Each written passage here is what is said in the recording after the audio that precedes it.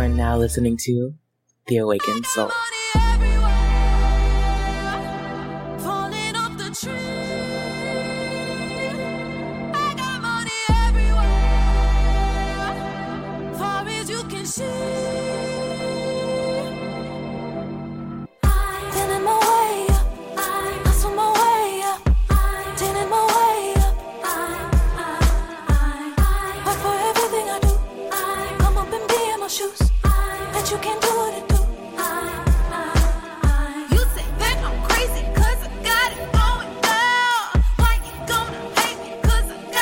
Ladies and gentlemen, this is a special episode. I promised I was going to get into a Ready Player One review, which we are going to get into here in a short second.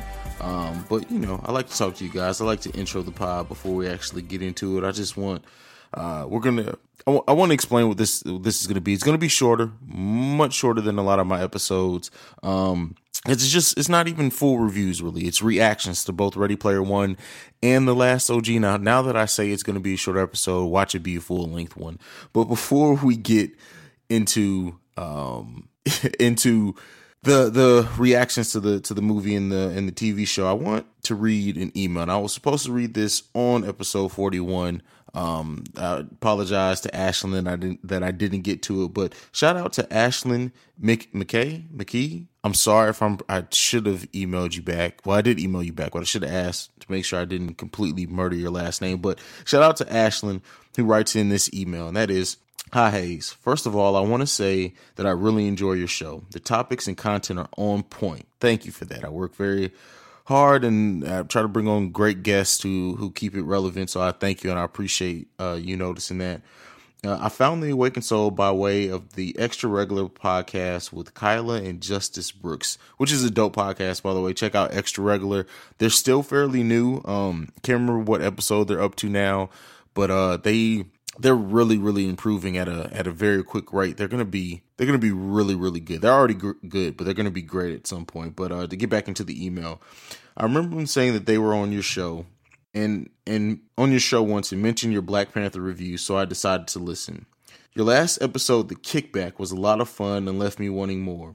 There was a ton of music incorporated into the episode, and I was left wondering more about your music taste.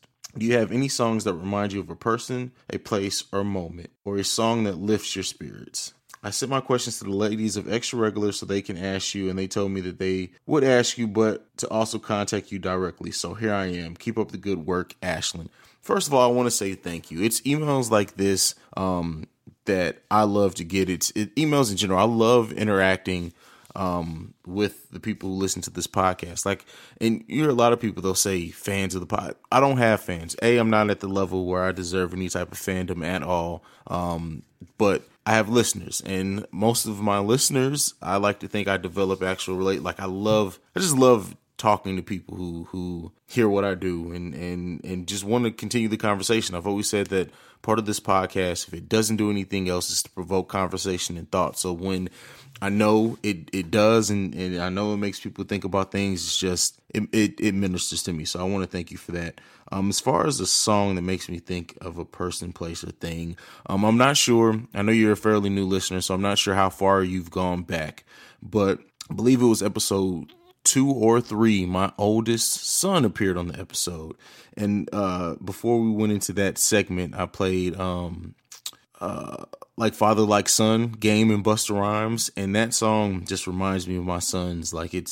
Every time I hear it, like if me and my son are together, my oldest son, he'll rap the first verse, I'll do the second. That's just, and we both do the chorus. That's our song.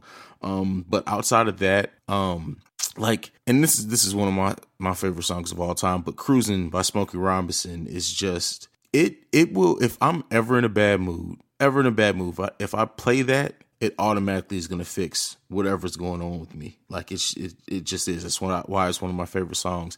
Outside of that, I'll say that a song that not many people know is Jeremy Passion, Lemonade. It's a dope, just love song, and I think that it's just, she's my sunshine in the rain, my Tylenol when I'm in pain, yeah. Let me tell you what she means to me. Like a tall glass of lemonade when it's burning hot on summer days. She's exactly what I need. She's soothing like the ocean rushing on the sand. She takes care of me, baby, and she helps me be a better man. She's so beautiful. Sometimes I stop to close my eyes. She's exactly what I need. She's my smile when I'm feeling blue. She's my good night's sleep when the day is through, yeah. Let me tell you what she means to me. She's kinda like this. Kinda like the feeling after your first kiss, except that every day she makes me feel like this. She's exactly what I need. Oh yeah. She's soothing like the ocean rushing on the sand. She takes care of me, baby. She helps me be a better man. She's so beautiful. Sometimes I stop to close my eyes. She's exactly what I need. Yeah, it's just a dope song. Like, go listen to it. Not many people heard. For matter of fact, anyone that I know who's heard that song only knows it because of me. So I don't even remember how I first came across that song. Yeah, I'm trying to think. I don't know. Another one would be Sweetest Thing, Lauryn Hill. That song just reminds me of the greatest love of my life. So yeah, it's just it's like, it's so much. Like, if I go through all the songs that really make me think and remember stuff, I'm trying to think. There's another one. Let me think of something personal to me. If I go back to Nas One Mic, that just reminds me of like high school. Like I think that song came out like my freshman year. It's I don't know. That was I bumped that song for like 2 years. So yeah, it's just a lot. If I was going to go through all the songs that really minister to me, that could be its own whole podcast. That may even be an idea. Like, you may just giving me an idea for another mini episode, because yeah, it's just crazy. Like, songs is just, and I've said this, like, I truly believe, and I'm actually working on an article on this, is that I believe that music is the greatest medium of all time, period. I think that it's better than film. I think it's better than TV. I think it's better than art. And I mean, music is an art form, but I think music is the best because, like, you're transported into memories. And like you said in your email, it makes you think of specific people, times. It could change your mood. Like, it's just, and it doesn't take much. Yeah.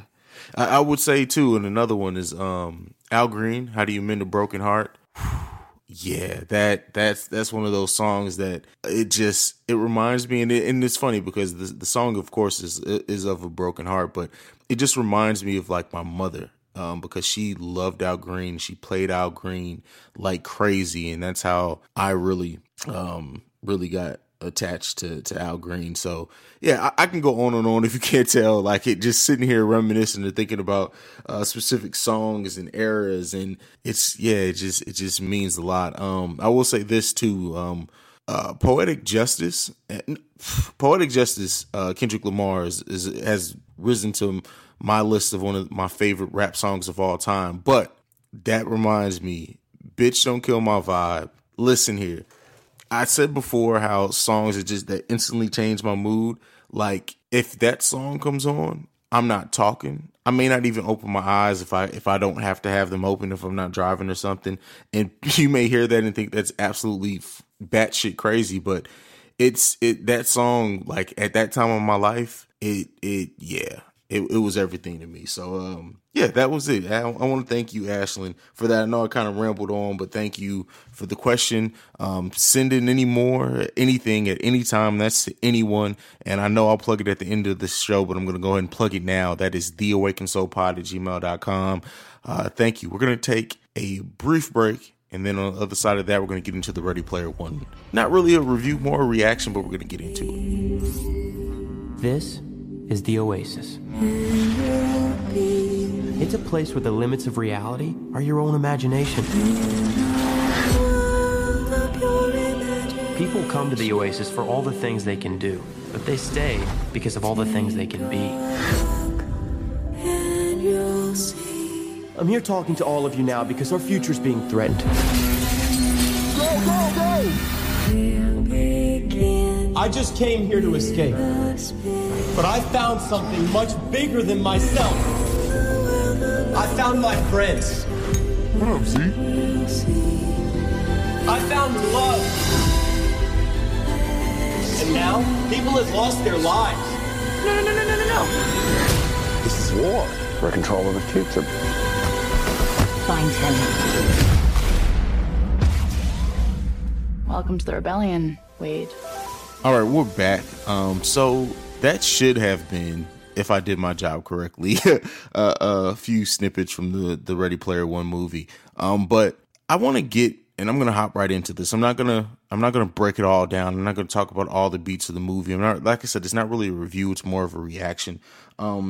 This movie from Steven Spielberg is basically a nostalgia and Easter egg feast. Like Chucky appears in this movie. Freddy Krueger appears in this movie. The Iron Giant, a DeLorean, which is the car from Back to the Future. Like literally, it's so many. Just like I said, it's a bunch of nostalgia from the 80s, and it's crazy. Like I enjoyed seeing that because I started looking for them. I did at some point. You'll start looking for that kind of stuff more than paying attention to the actual movie to just admit it. But it was just a great movie. Like well, let me not say great movie because that's not what I mean. It was a great bit of nostalgia. The Gremlins appeared in this movie in graffiti, like Schindler's List. I'm just looking at my notes here. Like it's just lines from other movies appeared in here. I believe there was a bike from Tron at some point in this movie. A Gundam appeared in the movie. It just, from that standpoint, it was a visual juggernaut. But the money, I mean, the meaning in this movie, I like it in the sense that because the main character, what they do is that they plug into this virtual world called the Oasis, and some people plug into it to go to school, and basically most of their life is spent in this thing. And I like to think that that's really telling of kind of how our generation's going. And back when I don't have the exact year the book was written that this movie was based off of, but VR was such a far off thing back then when this book was written. Like nowadays, if you look at it, like on, for example, PlayStation VR has something similar to the Oasis where you can kind of just hang out and move from room to room, and other people are in their VR just doing whatever. So it's a little freaky because it's more of a possibility now, but I like to think even more so than just a direct correlation to VR video games. It's really talking about how we as a people or society are all plugged in all the time now, like in our devices, Facebook, social media, YouTube. Like it really, I think, says a lot about that. And even some of the older generation who kind of just sits around, and shout out to Johnny from Oversaturated and me and his conversation, he kind of pointed that out, is that it's so much just meaning behind the movie. And it made me honestly sit back and think about like my kids now, like as far as them always being on video games, which I limit their time on which they can do, but it makes you wonder, like, okay, like how real is this? How much of a problem is this really is? And And, you know, shout out to Billy Ray Valentine, who is the conspiracy theorist who has a podcast called The Infinite Fringe. I think everyone should check out. But me and him have had a conversation about like programming and predictive programming and how they kind of, sometimes there are things that are in TV shows and movies. And I believe he has a whole episode most recently on hidden messages in movies. But it's just, it's when you think about it, it really says a lot. Like, even me now doing this podcast, I'm sitting in front of a computer with a microphone, doing this when what else could I be doing with my time that actually affects the world? I mean, I like to think that my podcast, because of the topics we talk, does help people. Like, that's the whole point of what I do, why I do what I do. But am I missing out on possible human interactions face to face by recording this podcast? I mean, just to think about it, and this isn't as bad as some of it can be, because like I said, overall, I would like to think that I'm doing a lot of good with this podcast. But as far as like being on Facebook and everything else, like, how into that are we? How much of our time is really spent being in some way, shape, or form on some type of virtual media? And that's what I think the real gold is in this movie, is that it does have a deeper theme that can be applied to a lot. And yeah, so that's why I said that this is really more of a reaction than a review, because this movie left me thinking about those things and thinking about, like, hey, how far. And the movie was set in Columbus, Ohio, which is where I live, so I definitely popped for that one. But yeah, it like I said, I don't want to keep drilling home the point, but to get back into into kind of the movie, where the story is pretty basic outside of the Oasis and outside of some of the things that happen in there. And like I said, with all the Easter eggs and stuff that pops in and nostalgia, when you really look at the story, the basic story is kind of like Willy Wonka in the Chocolate Factory, where the owner of this Oasis passed away, but before he passed away, he hid, and it's funny, an Easter egg that you have to find these keys, and whoever gets that gets control of, I think it was $3 trillion or something like that, and control of the Oasis. And of course, over the course of the story, we're going to get into the spoiler warning. I won't break it down exactly and tell you how it happened, but the main character, he does eventually get it, and he makes it to where the Oasis is shut down, I believe, for 2 days, which forces people to kind of interact in the real world. And I like to think there's an important message there. So that's just my reaction, my thoughts coming out of seeing Ready Player One. I think I said Rogue One at some point in this review, so if I did, I apologize. But yeah, Ready Player One. So let me know what you think about it. Let me know if you guys want to get a more in-depth actual review on it, because I'll see if I can find someone, maybe Awesome Nobody, who hasn't been on the podcast since his initial term, but I know he's the movie guru, so I'd like to see what he thinks about it as well. But yeah, so we're going to take another brief break. When we come back, I'm going to be talking about The Last OG before we end this show. Why are you not taking my calls? I'm in the middle of a meeting, okay? Damn! That's your office? Nice! Here it comes! I got locked up for 15 years. I used to be just like y'all. Check your own potential, man. Actually, sorry to interrupt. Let's go to brunch! Ah, the woman! What happened to Brooklyn? All right, so we're back. And I knew I had to record this episode, and I stayed up to watch the debut of The Last OG, and I had to throw in, because I don't want to spend much time on it on the actual full episode of The Awakened Soul that'll be dropping this Sunday. So just wanted to get kind of some of my thoughts out here, and also to start some more conversation and hopefully get some feedback to see what you guys thought about it. And I will say, the ratings came in, and I believe it pulled in 1.8 million viewers. Now we'll see how that goes in episode 2, because this episode was complete trash to me. And Tracy Morgan, and like I said, we talked about this on the breaks a little bit, but so I'm watching this show, and it's only 30 minutes long. And I swear the first 10 minutes, I'm just like, this show has to be over. Please tell me it's over. It wasn't. Tracy Morgan is great as kind of a number 2. He's great as kind of when he can react off somebody else who's either funnier or more of a straight man. Like, then he's funny as hell.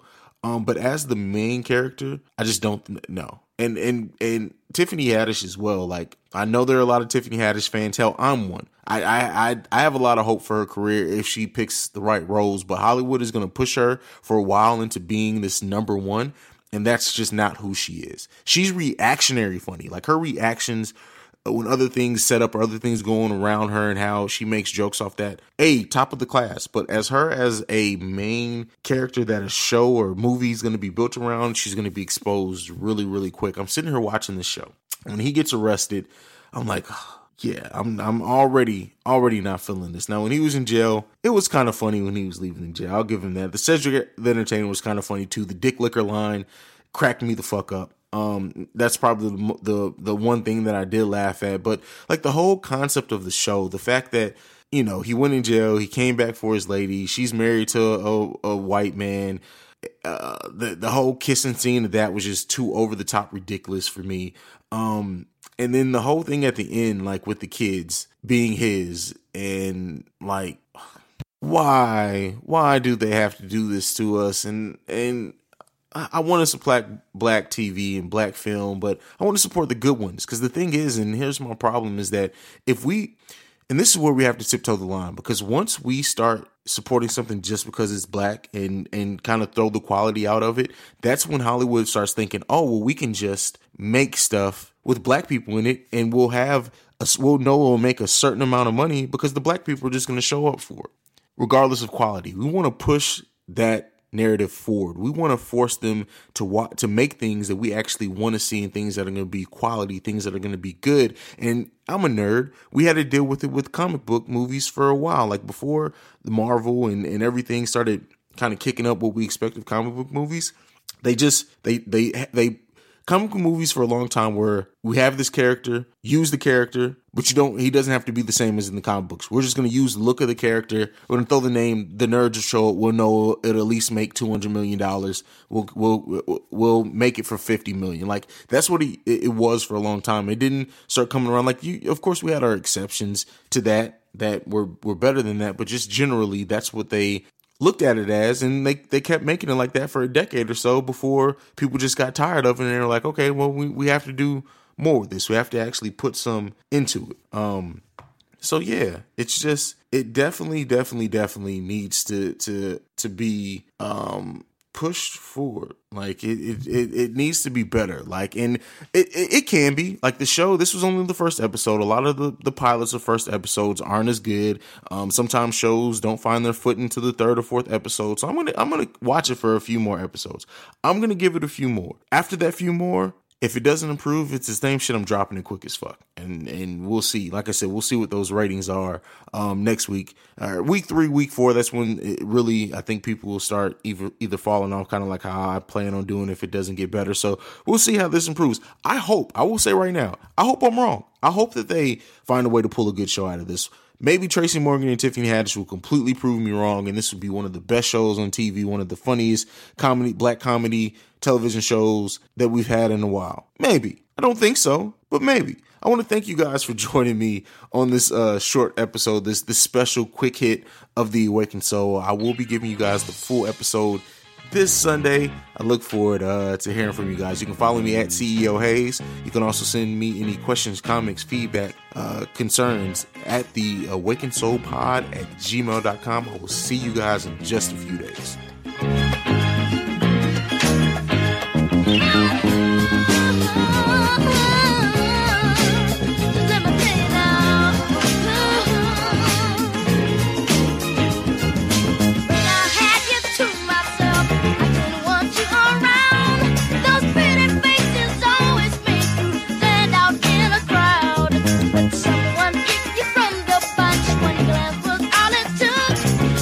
Now it's much too late for